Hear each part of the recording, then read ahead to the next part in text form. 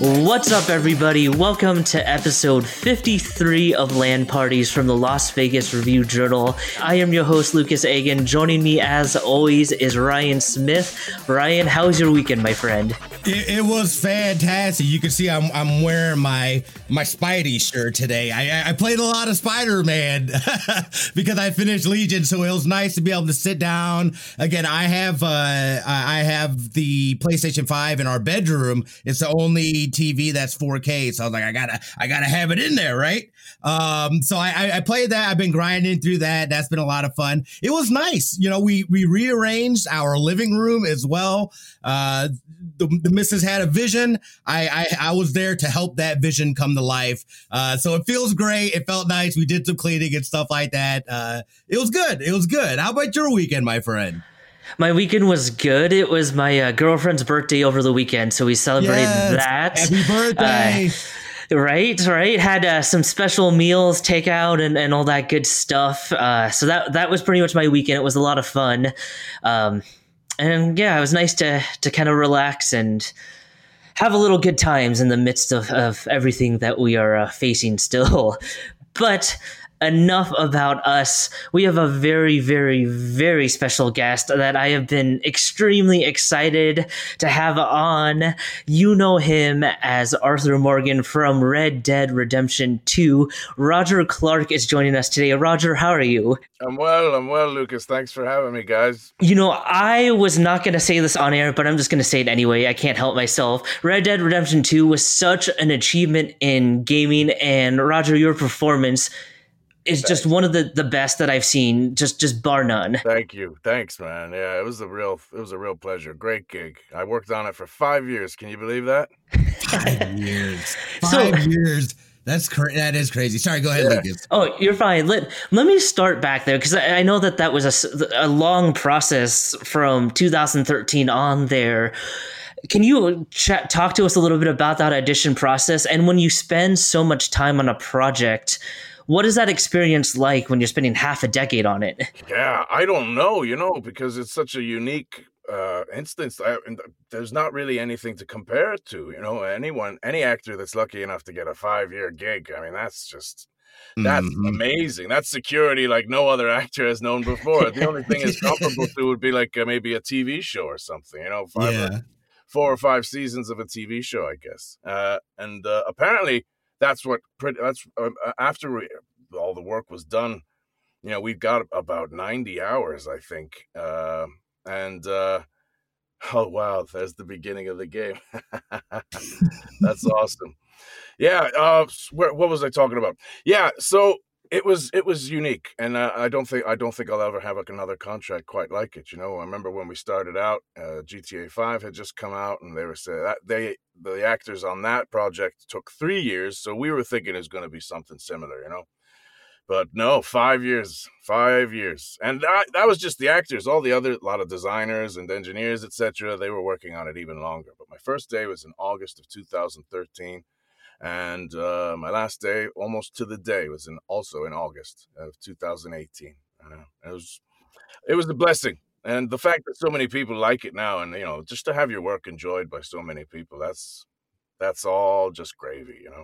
It's icing on the cake. I know that there's always a lot of secrecy when you audition for a role there, but Red Dead Redemption 2 was such a highly anticipated game. Once you find out that that's actually the project you're on, does that ramp up the pressure in your head? Do you kind of try and just push that out? Oh, yeah, there was a lot of pressure. I mean, I knew that people were going to be, as soon as they found out it wasn't John Marston, I know people were going to be upset, and I was just aiming for as long as they don't hate me for not being John Marston, I'll have done my job, because I was a huge fan of John Marston too. And funnily enough, I completed the game Red Dead Redemption probably a month before my audition.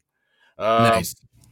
Just pure chance. And my agent called me up, and she knew that I had done motion capture for video games before, and I was fascinated by this medium, you know, and Mm-hmm. it was, and especially during this time, and like say 10, 15 years ago, when we were literally seeing the technology unfold in front of our very eyes. It was very exciting to see all the freedoms that that they were able to give as the technology got better and better for the performers, you know. So she set me in, and I didn't know who it was for. It said Take-Two Interactive was the company, whom we all know now is they're the own Rockstar Games, but they didn't send any sides in advance, which is very unusual. So when I showed up, they gave me the pages then, and so I assumed, okay, they want to know how good you are cold reading, you know. And I remember the scene. It wasn't actually from the script, but it was kind of an Arthur vibe. It wasn't even, they didn't even say it was a Western, but they did ask me to put on a kind of Arizona / West Texan accent. So I started getting suspicious. And then on the second audition, the callback, then it was actually at Rockstar Games in New York City. So then I was like, okay, right.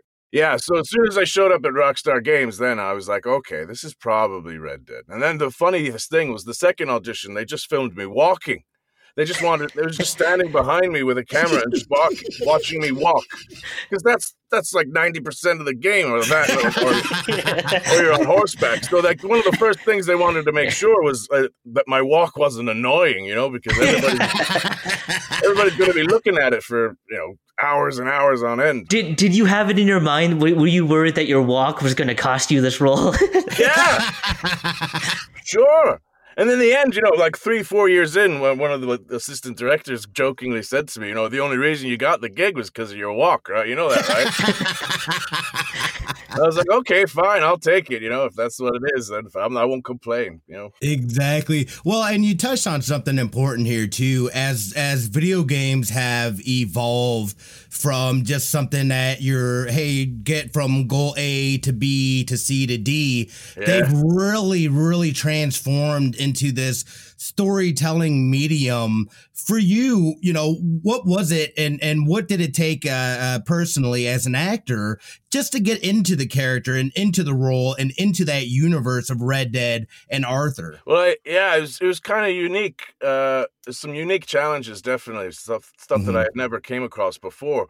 But I remember, I mean, I had done mocap before, but I'd never been the lead character in such a big game as this. And one of the things that I started to realize was, you know, it's different from doing film or TV, because your audience naturally bonds with your character a lot easier than if you say a TV show or a film, because they are you. So they're already going to be invested in your character. So a lot of your work is done for you, in that they are directly responsible for your actions. So they're going to be a lot more invested in Arthur Morgan than, say, maybe Walter White at the beginning of Breaking Bad, you know? But then there's other challenges too. Like, for example, you know, when you play when you're creating a story-driven game like that, and how the endings can be different based on the player's behavior, you know, towards like I would say probably the latter third of the game, you know, there was a lot of alternative dialogue depending on how you played Arthur, whether he had high honor or low honor. So sometimes there was different dialogue. Sometimes the dialogue was the same. So one of the unique challenges was to try and come up with an ambiguous enough delivery so that it would work, whether or not Arthur was a bastard or not, you know? So it's trying to come up with a truthful performance that's good enough, but yet also, you know, would sell him that he's a bad guy or if he's a good guy. Those were some pretty interesting challenges that I wasn't anticipating. It was just amazing. 5 years of wearing spandex, you know, like nothing I ever anticipated in my acting career at all. You know, before Red Dead, I was just some off-Broadway actor, you know, and well, having that opportunity really has been a blessing. It's definitely the highlight of my career, without a doubt. You know, if I can touch into your history with acting, if you can take me way back to the beginning, what got you started into it? And, you know, when you first got started, where did you see it going? And do you see games as kind of a key part of what you're doing now going forward? Oh yeah, sure, absolutely. As you can see, I'm here in my booth now. This is where a lot of magic is created, especially during the pandemic, because this is the Hmm. only place I can work. You know, but Yeah. uh, but going back to your original question, Lucas, um, I started acting. My first professional gig was in 2000, and I had done amateur dramatics before then. And I was in drama school. Uh, I started going to college. I started out doing, I think, what you call an associate's degree over here in computer Mhm. studies, and I was awful at it. I was absolutely terrible. So I finally took, after about a year or two of college, I finally decided to bite the bullet because I had always been scared to pursue acting as a career. I thought, there's no security, it's really hard to make it. Hard work is no guarantee of success. And I just was scared. But after having, after seeing how bad I was at computer studies, I decided to finally go for it. You only live once, and so far I haven't really looked back. There was, I started out in Wales. I went to university in Glamorgan, just outside of Cardiff, and then after graduation, I eventually ended up in London, as you do, because that's where most of the work in the UK was. And I started out just doing a lot of theater, and I ended up working for a company that toured a lot of Germany and all over Europe and Asia, and then there was always the odd bit of voice acting gigs too. When I was working out of London, I would usually get hired as to be either a Yank or an Irishman. Uh, and then in '08, I moved to New York and started working there. And it was a real joy to go back to the States, because for reference, I was born in New Jersey, but I grew up in Ireland, so it was nice to Oh. go back to New York, which is where my old stomping grounds were when I was a child, and to carry on with my career there. And I'm glad I did, because otherwise I wouldn't have met all the wonderful people at Rockstar. Part of what made Red Dead Redemption 2 so amazing was all the hard hitting emotional moments here. And I guess let me just throw out spoiler warning in case anybody's watching or listening here. But I wanted to ask you about a couple, if I could here. I think the one that hit home for me the most, or the one that hit me the hardest, was when Arthur confesses that he's afraid of dying, basically. Yeah. And was that scene hard to kind of get that note right? I mean, he's such a tough character on the outside, but to have that vulnerability kind of show out in maybe its most obvious form in that scene, was that hard to get down? No, I really enjoyed it. I had a wonderful scene partner. I forget her name. The woman who plays Sister Calderon was amazing. And when you have such a wonderful colleague to bounce off of, it makes your job a lot easier. But I really embraced that scene. I thought, and it was funny too, because not everyone necessarily has that playthrough. If you Right. don't help out the nun in Saint Denis, I think the Reverend's there instead. And then of course there's high and low honor versions, like we were just talking about earlier.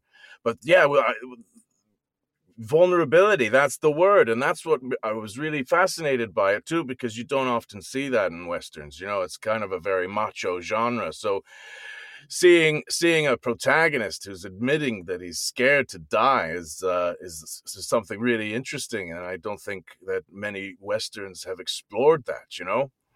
So I thought, yeah, this is thankfully it so many people seem to have enjoyed it. But yeah, that was a wonderful thing. That was a wonderful scene to work on. I remember doing it. It was pretty early on in this, maybe about in the first year we knocked that one out. How much did you know about the overall story going in, and how much did you kind of find out as you were in the midst of it?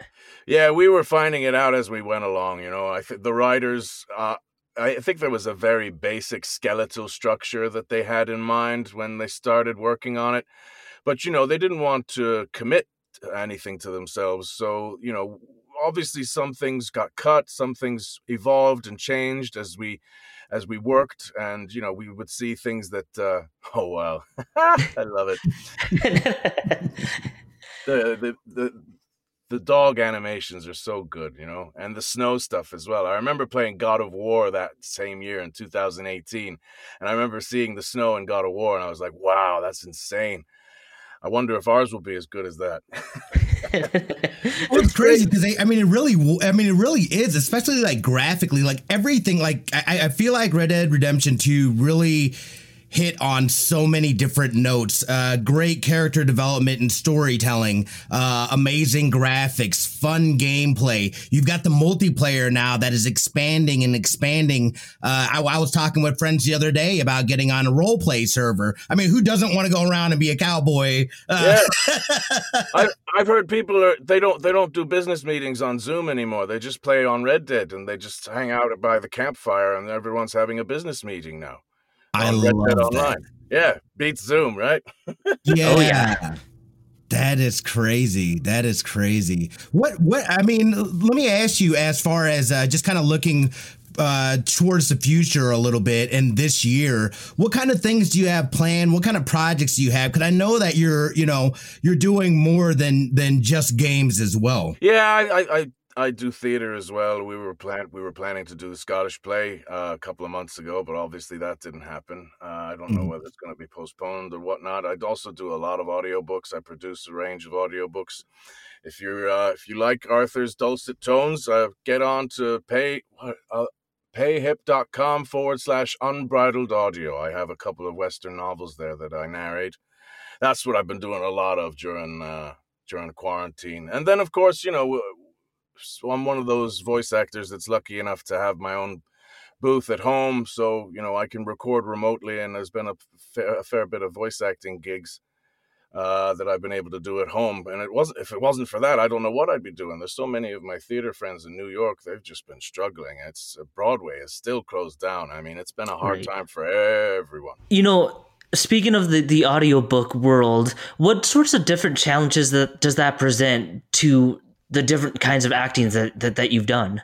The hardest thing about audiobooks for me is anytime you have to do a conversation with more than two people in it. It's keeping track of who has what voice is anytime there's more than two people in a scene, I'm like, oh God. I remember one of them was the worst. I had a French girl and a Scottish dude and a Turkish fella. Oh my goodness. And then there was a Greek fella. And they were all having an argument, and I had to do that. Oh my God! They definitely pose their own unique challenges too. But I love it. I've been doing audiobooks since I was a kid. My dad used to read the local newspaper for the blind. So from the age of like 5-6 years old, I was working in booths like this and cutting out little articles for my dad to read. I would watch him do it, and now I kind of followed in his footsteps in a weird way. Although he did it for charity, I'm not that nice. When you look back on Red Dead Redemption 2, I mean, obviously it's still striking a chord. It was just voted best game on the Steam Awards for 2020. So obviously it's still... That's crazy. That's awesome. Right? when you think back to maybe things that didn't make the final cut, so to speak, is there a particular aspect of Arthur or a particular like storyline that you wish if you could go back and have like the director's cut or the I guess the Roger cut of the story that would make it in that wasn't in there? Oh, I've got no regrets really.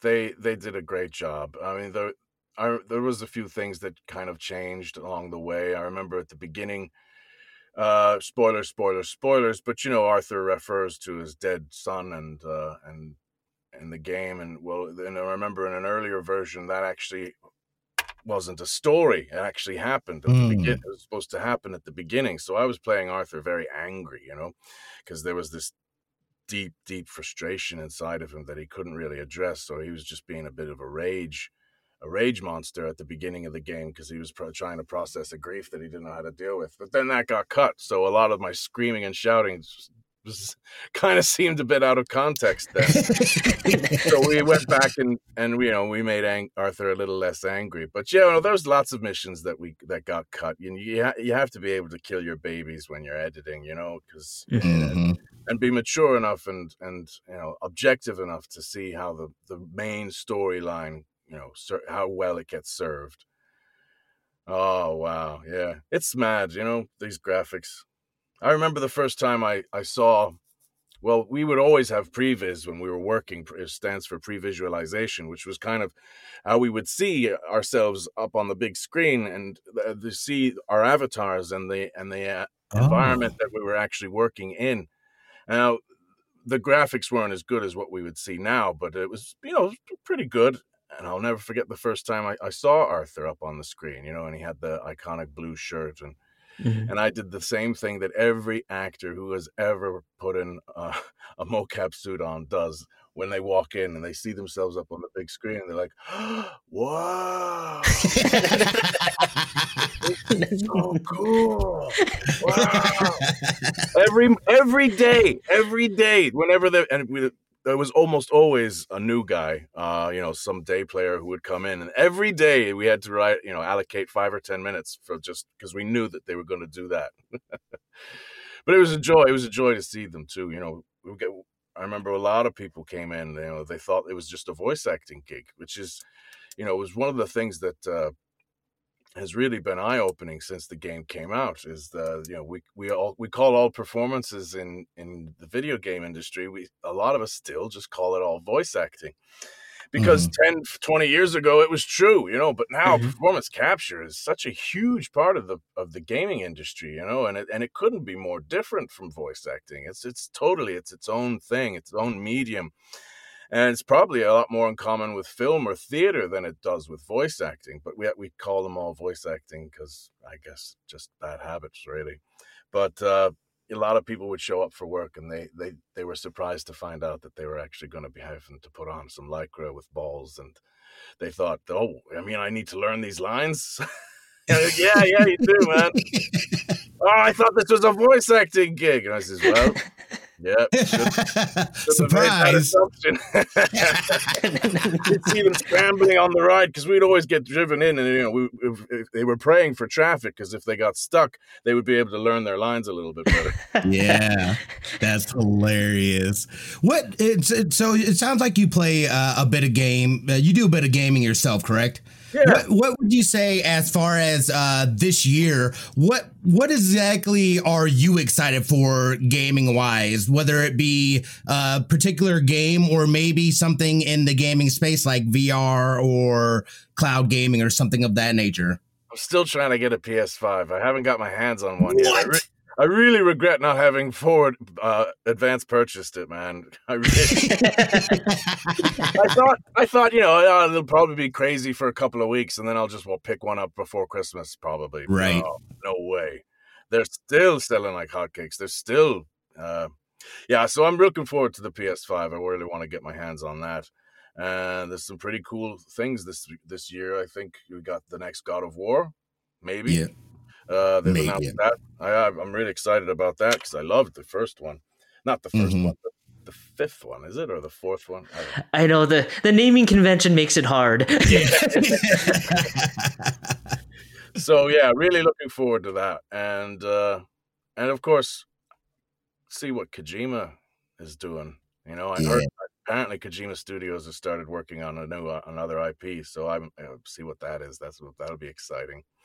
This year I've been playing, well, I really enjoyed Ghost of Tsushima. I enjoyed Last of Us 2.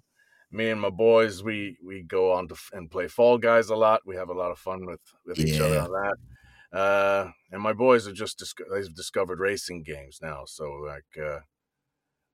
Forza's Xbox, right? Yeah. Yes. See, that looks good. I mean, I got the PS4, so they're having fun with Need for Speed 3 at the moment and Gran Turismo. I gotta say, you're not missing a lot not having a PS5 right now. Again, as the year goes on and we start getting more games, I think there'll be more of a need for it. But right now it's kind of that lull where there's like, here's a little something. We got the stuff to kind of hold us over for a little bit, but like nothing to where it was just like, I have to be playing this or whatever. I mean, literally was just sitting there for like a month. And I wasn't playing it. I was working on Watch Dogs Legions. So I was primarily playing PC, but I've getting back into Spider-Man and whatnot. But it's crazy. Are you Miles Morales-ing it? Well, I haven't gotten there yet. So I Oh, intentionally okay, cool. waited to play the original until PS5 came out. So I'm going to play them both. So I'm going through the first one now, and I already have Morales. So I'll just slide right into Cool. that once I finish the first one. Yeah, those animations, those web slinging animations look amazing. Oh, they're so good. So much fun, too. Who doesn't want to swing around New York City? Come on. Yeah.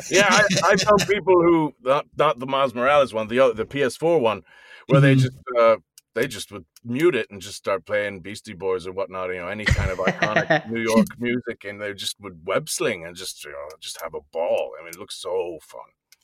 Speaking of the future here, I think it's safe to say that you might be excited for the Indiana Jones game. I know that you tweeted out some excitement for that. Are you looking forward to seeing what Bethesda can do with it? Yeah, I mean, it's be very interesting to see what Bethesda do with that, because I'm a huge Fallout fan, and Skyrim too, obviously. So, they really are successful at open world stuff, and I'm just excited to see how it differs from Uncharted, because obviously there's a lot of comparisons being made. One of the things I was dumbfounded to discover was all these young kids were just calling Indiana Jones an Uncharted knockoff.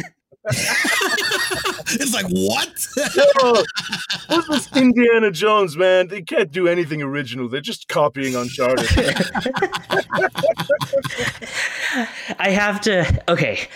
I have to ask this because on your tweet there was one question that I think was pretty prevalent. I don't know if you went through your Twitter thread at all on that. Oh yeah, on that it's tweet. Like whenever I tweet anything now, everyone just assumes that I'm in the game now.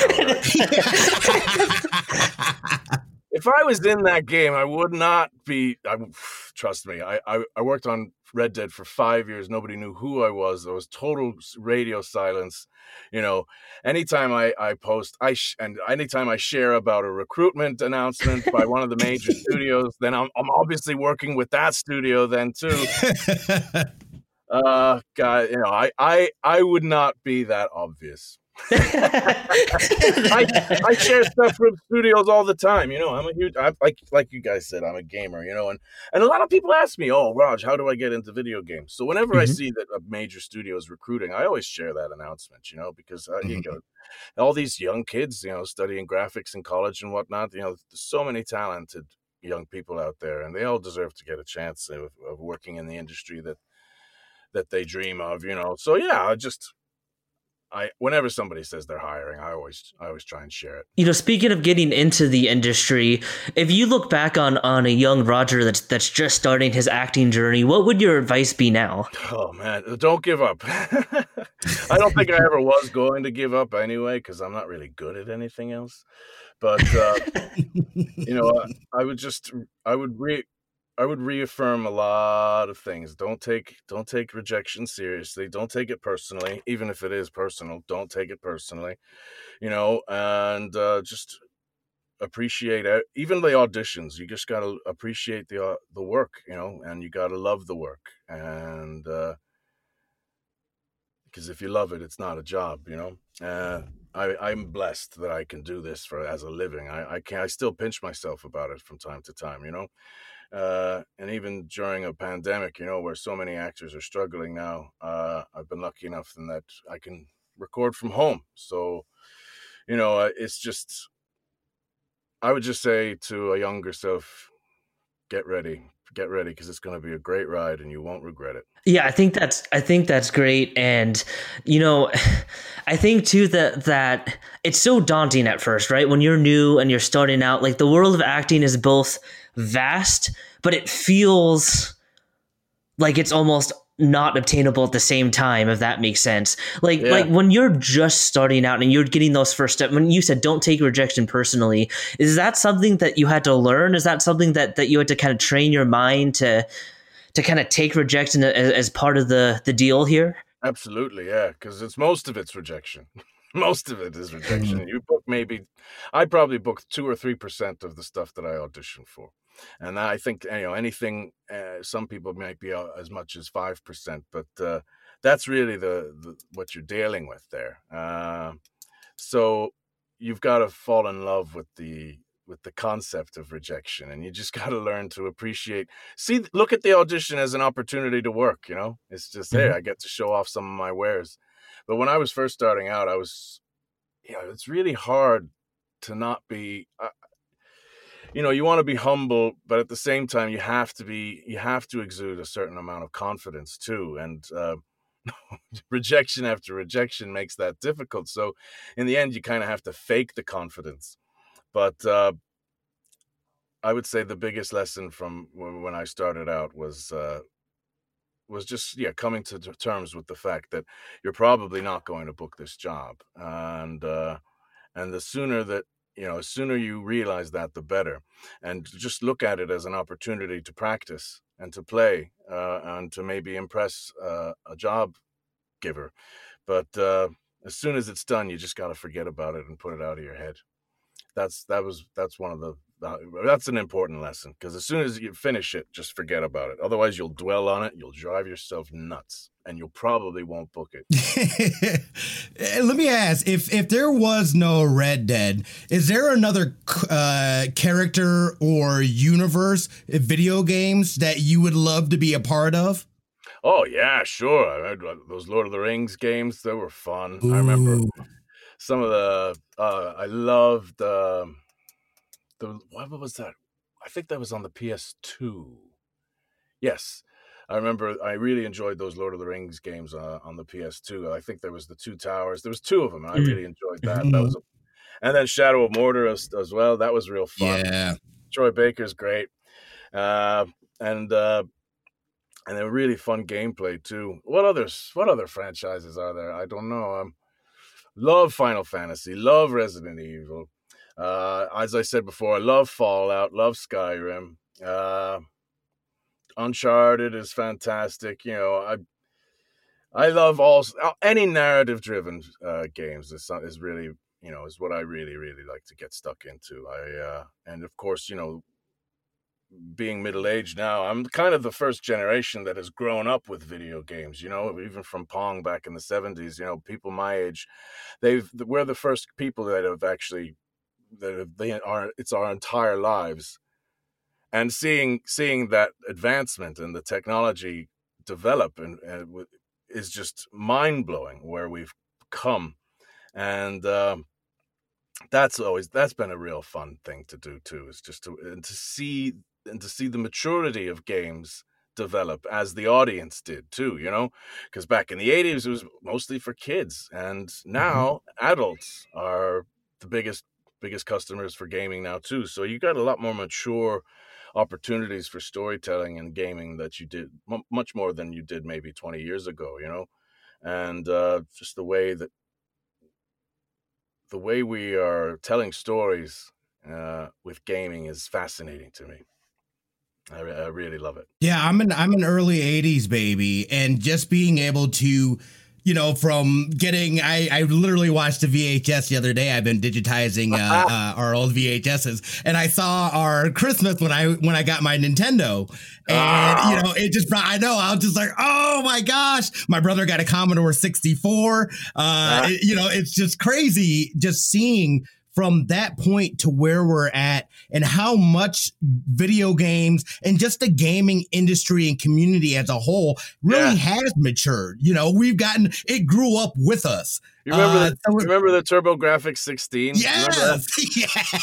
I'll never forget when I first saw Bonk. I was like, these are the best graphics I have ever seen. Ever. And you look at it now and like, whoa, jeez. You're good for the time. 64 bits. That's useless now. Or the big save cartridges and stuff like that. Oh, my goodness. I wanted a TurboGrafx 16 so bad. Man, that really fizzled out, didn't it? Got the Super Nintendo instead after that, and that was I became a bit of a genius at Street Fighter 2. I've always played Blanca, and I beat Bison at the most difficult level with my eyes closed and with one hand. What? Oh my goodness. I cheated a little bit. Someone would tell me My eyes were closed, but someone would tell me whether he was to my left or to my right. So that was the little cheat. But other than that, I obliterated that guy. That's crazy. That is crazy. I don't know if I could do it now. But yeah, misspent youth. I should have been doing my homework. But, if my parents were alive today, if they could see what video games have done for me now. They wouldn't be screaming at me to come, dinner's on the table. You got to turn that Mike Tyson's Punch Out off. I'm like, oh. Yeah, it's going to amount to nothing, Raj. Well, not quite. One of the things I find most fascinating about gaming and the actors that play these characters is, like, you get so attached to their characters, but it seems like you can still keep a level of your privacy that if you were, heavy into like movies or something like that you might not be able to keep as easily, because they're just hearing your voice and what you're able to do to kind of manipulate your voice for characters. Do you find that you can have that kind of level of privacy that I think a lot of celebrities probably would still love to have, but sometimes isn't always possible because their face is out there in the world so much? I don't know. It's kind of hard for me to say, because my own experience is my own experience. It's the only reference, the only thing that I really have to draw from. So I don't know what it's like to be a TV star, I just know what it's like to be, play the lead in a successful video game. I do get, every once in a while I get stopped, but not usually. Mm-hmm. It is weird. I couldn't really, I guess when we used to go to do the conventions, which we did a lot last year, not last year, 2018, 2019, we did a lot there, and that can get a little crazy, because it's a very unique set of people, and everybody there is, they know Red Dead, so that can be a little daunting at times. Sometimes it's nice just to go to the hotel room at the end of the day and just decompress, but meeting the fans, though, generally is just is the biggest blessing you can imagine. The fact that when people take time out of their day to tell you how much they enjoyed your work, it really is such a wonderful thing to behold. I'm really lucky that so many people enjoyed the work of my colleagues and I. To be part of something like that is it's really a dream come true. So yeah, I can't say anything bad about it, really. One funny thing was, I was in the diner with my boys and some girl came up to me. She said, "Are you Roger Clark?" And this is the first time that had ever happened to me, and I was kind of like, "What?" And my boys were looking at me like, "What does she want to talk to you for?" And my youngest son goes, "Yeah, he's Roger Clark, and I'm Rory Clark, and that's Colin Clark." And he just started blabbing away to her. I couldn't get a word in edgewise. I think she did not more than what she expected. Another funny one too. I remember we were in a con in Georgia. We were in Atlanta, and it was MomoCon. And oh yeah, I'll never forget that hotel, because there was loads and loads of floors, and it was a very busy weekend, and there was only 2 elevators, and I kid you not, it took like 20 minutes to get to my room. So one day at the end of the day, I'm waiting 20 minutes. I'm stopping at every floor. I finally get to my room, and wouldn't you know it, the card doesn't work. I hate it when that happens. Ugh. So I had to go back down again.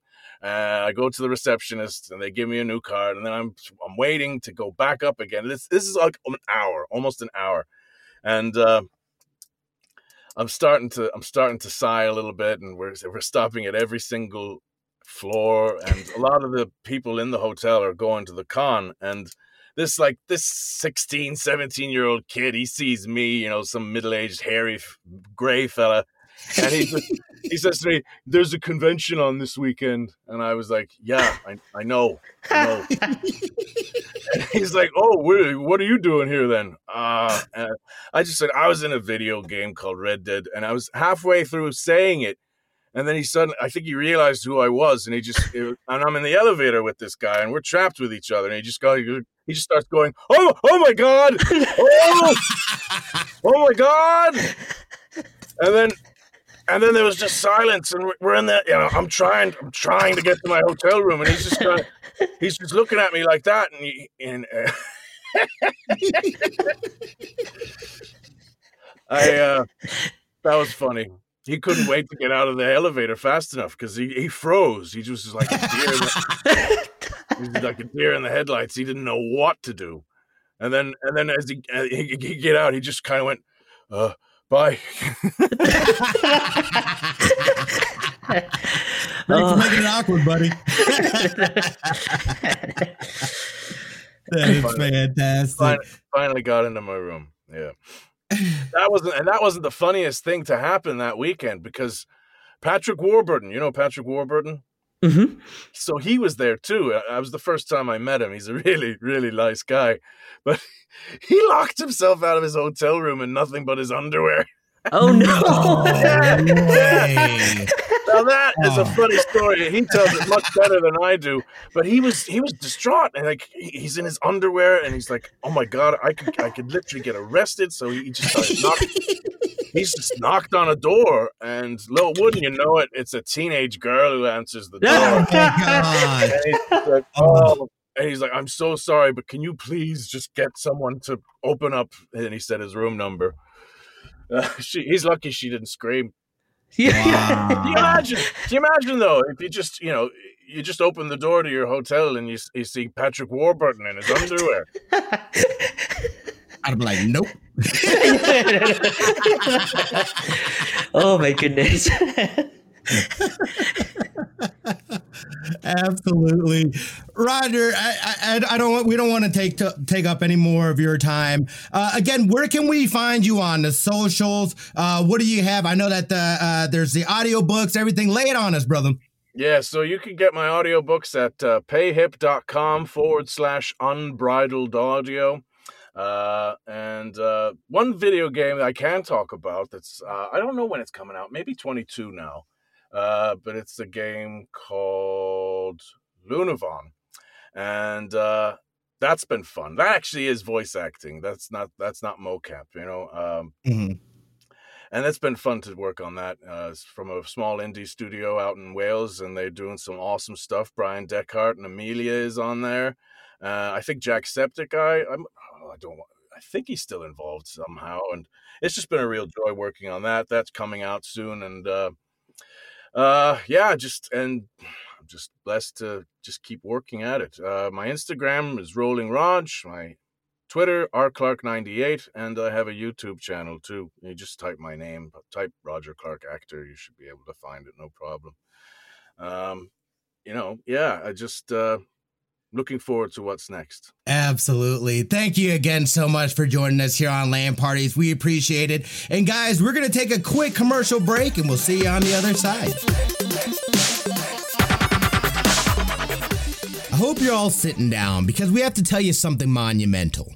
We love sports betting, and whether you've been betting for a while or you're thinking about getting started, we want to let you know about a great resource for sports bettors, the Action Network. The Action Network is where sports fans go to bet smarter and experience real financial gains. In fact, their Action Network app was recently named the best app in sports betting. And with an Action Network Pro subscription, you can unlock the very best of the app. When you sign up for an Action Network Pro subscription, number one, you get access to the Pro Report, which includes expert projections for every game. You can see money and bet percentages on every game, so you can see the teams professional gamblers are betting on. Number three, you can take advantage of Pro Systems, which match winning historical betting trends with the latest games and lines. And of course, you can track every bet you make and get alerts in real time. The Action Network. Check it out today.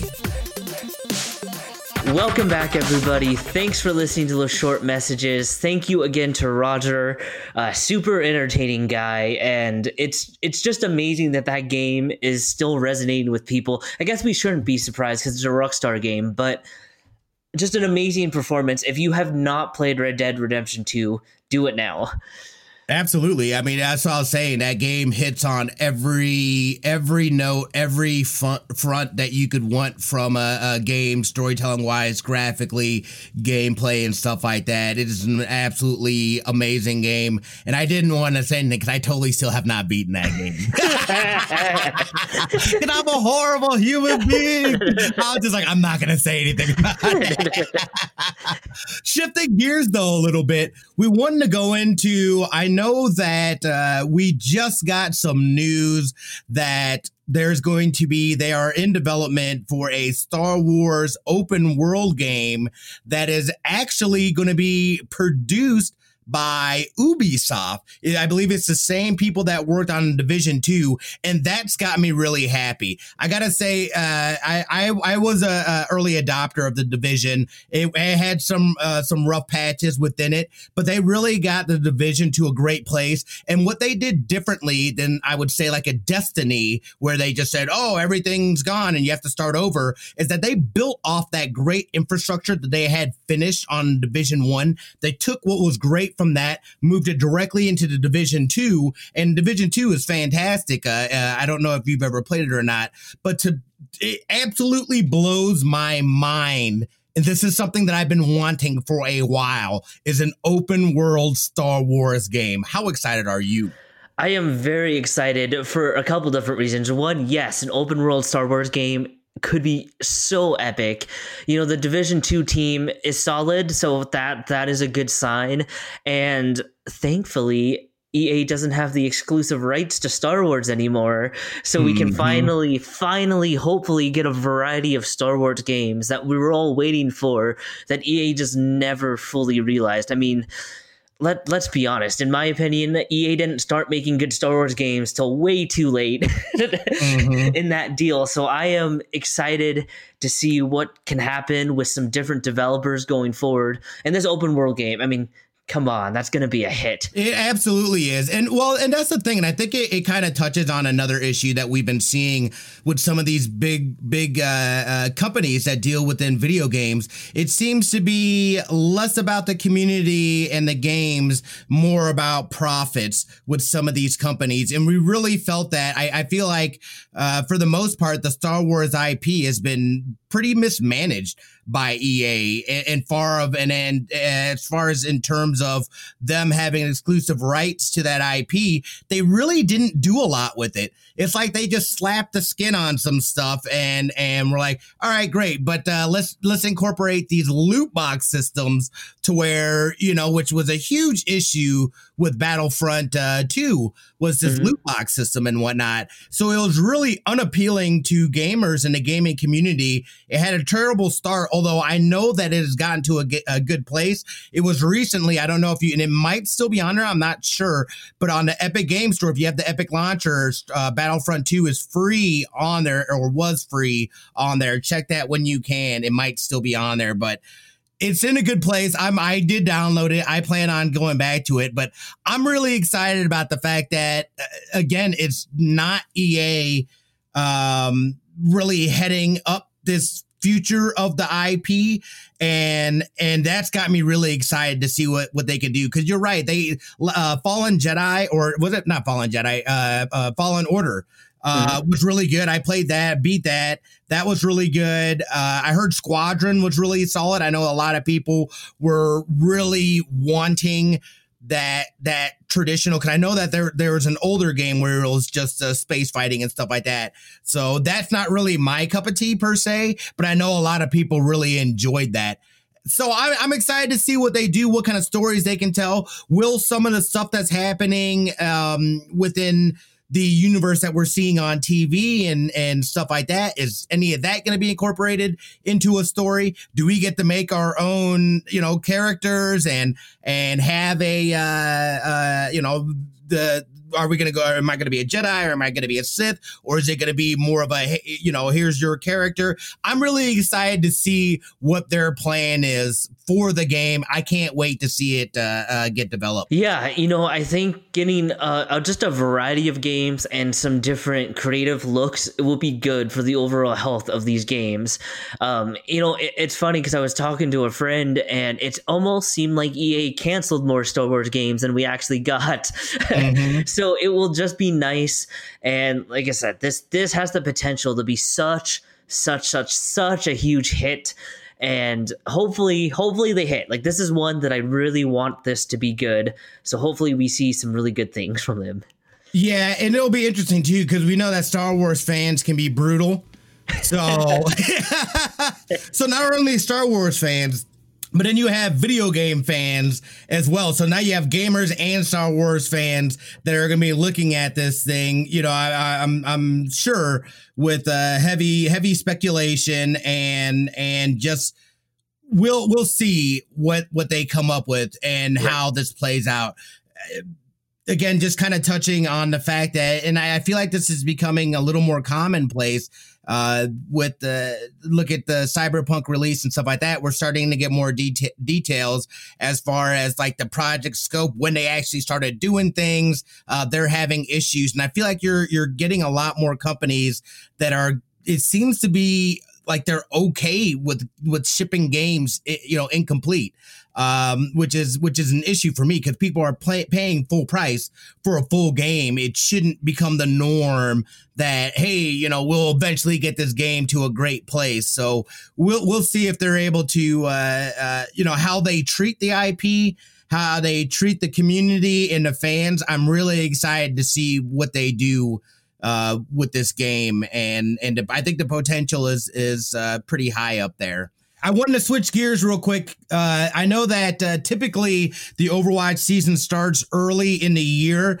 It was just announced that it'll be starting in April of this year with some changes as well. They're going to be breaking it up into divisions. I know we talked about this a little bit ago or last year, but there's going to be a North America and Europe, and then a China and then the league for China, basically like an Asian division, and then a North America and Europe division or European division.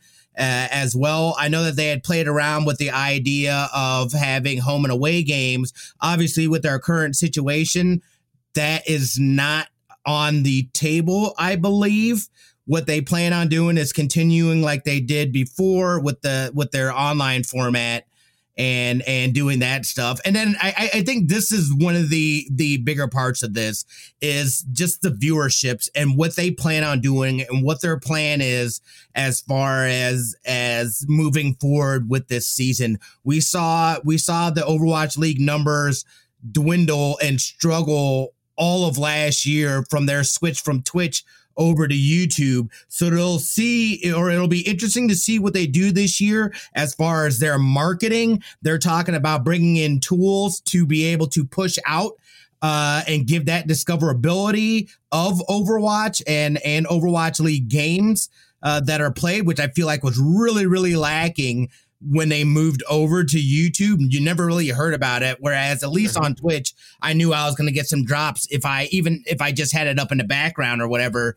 So, it'll be an interesting season. It's good to see now that they're already making and have been making these decisions based off of what we know, what the current situation is. So I'm excited to get it going and see what kind of changes they make and see, just for I think this is going to be a big year for the league in terms of what the future looks like, whether it does seem like it's something that's going to continue to be sustainable, or it's something that they say, you know what, we're just going to, I don't know. How do you move forward? Yeah, this is an important year in a lot of different respects. Like you just said, another one is this partnership with YouTube gonna get better? Like, is this something that, like, will we look back and go, man, that switch to YouTube, that was like a nail in the coffin, or will it turn into something kind of more unique or something more that viewers are looking for? So that'll be interesting to watch. the changes, make sense. We shouldn't be doing home and away games just because all these different countries are going to have different restrictions. The travel would just, we talked about before the pandemic, the travel was going to be an issue without having to deal with COVID. So adding COVID, let's just play it safe on that. The other thing that we've had guests that have talked about this too is, will broadcasts start to become more friendly to newer viewers? It's something that, like, if you are not a football fan, but you watch a football broadcast, you can kind of get the generalities of the game and be able to at least follow the action. I'm not sure that's the case in esports. Like, you and I can follow it because we play Overwatch. We know generally what's going on. A friend of mine that doesn't play Overwatch might be lost. Same thing with like a League of Legends here. So I think that is one thing that I'd like to see them focus on too, is making these broadcasts more accessible to people beyond your hardcore base. Otherwise, at some point, that base isn't going to grow. Yeah, well, not only that, but I mean, I feel like, and this is just my personal feeling, that Overwatch has gotten a little stagnant. I mean, your hero releases, there's such big windows between the hero releases. I know that there's a new, I want to say it's a, there's a new map, but it's a different mode. So it's not in the normal mode. Any of the capture the flag mode, not the capture the flag mode, I'm sorry, but the push the payload mode and stuff like that. So I don't know that we'll see, it's like, I need more. There's the content doesn't come out enough. It's too frequent. We're hardly getting, I think there might've been a new comic that dropped. So, it's been a couple of years since we've heard anything about Overwatch 2. I'm really hoping that this year we get at least some news or maybe a demo or something as far as with this game. But I feel like, again, not only is it declining in viewership, but I just feel like the overall base is kind of declining because it's just, it's like, and again, I love the game. It's one of my all-time favorite games. But I also find myself not playing it as much. I'll do competitive and stuff like that, but usually I just play it casually for the most part. But it's like, I need more, it's like, give me more story, give me more modes to play, give me something a little more different, give me more heroes to play with. At this rate, it's going to take forever to completely fill the roster. And I know that's kind of the plan for it, but it's like, I think they can speed up at least by a month, maybe a month and a half, try to speed up some of these releases to keep it a little more fresh, keep it on the edge of people's minds, as opposed to letting these big lags and these big lulls happen. Cause then it's like, I'll get back to, cause then it turns into, I'll play Overwatch for like a week or so. And then it'll go back to, I'll play it when they drop something new. And it's like, I don't know, give me more. Right. It would be nice to have some new wrinkles to just promote creativity, right? I think Overwatch is such a fun game, but for somebody like me that's not like super skilled, I just get set into the same strategies, the same characters, and there's not a lot of unique gameplay. Maybe I'm just not smart enough with the game. Maybe that's part of it. But it would be nice to have an increase in the rate to keep the gameplay fresh, keep introducing new wrinkles and new things you can think of to do, because that would keep me coming back a lot more than what I'm doing right now. Yeah, and it sounds like you need to play Mystery Heroes, because that's why I basically only play Mystery Heroes. It gives me that opportunity to play characters I wouldn't typically play with or use very often in a non-pressure setting. Everybody's getting random characters, so, for the most part, the rage levels are a lot lower during Mystery Heroes. I feel like everyone's kind of accepted that, like, hey, man, they've got 4 tanks. What are you going to do about it? You know what I mean? But regardless, it'll be exciting. I'm excited for the season to start, and I can't wait to see what kind of changes and stuff like that they have going on and what they plan on doing with the league. So other than that, though, my friend, what do you have going on this weekend, brother? Not too much. I think I want to go outside this weekend. I think I want to get some outdoor fun, but we will also be playing Final Fantasy VII Remake, my girlfriend and I, so that hopefully it'll be a nice little mix that we got. What about yourself? Is this your first, not your first playthrough, but your first playthrough of the remake? It will be, yes. Nice. It's solid, dude. It's solid. that is one game that I beat and when well, obviously I didn't beat the game because it's coming out in 4 parts or 3 parts or whatever. But I did run through that whole thing. So hopefully all the parts get released before we die. Like that's just I know. It's like what does that roadmap look like? You know what I mean? Like, all right, we released that 5 years later, we're gonna release the second part. Like, what, dude? That's too long. Come on now. Myself though, I don't have that's a great question. I don't really have anything hard planned.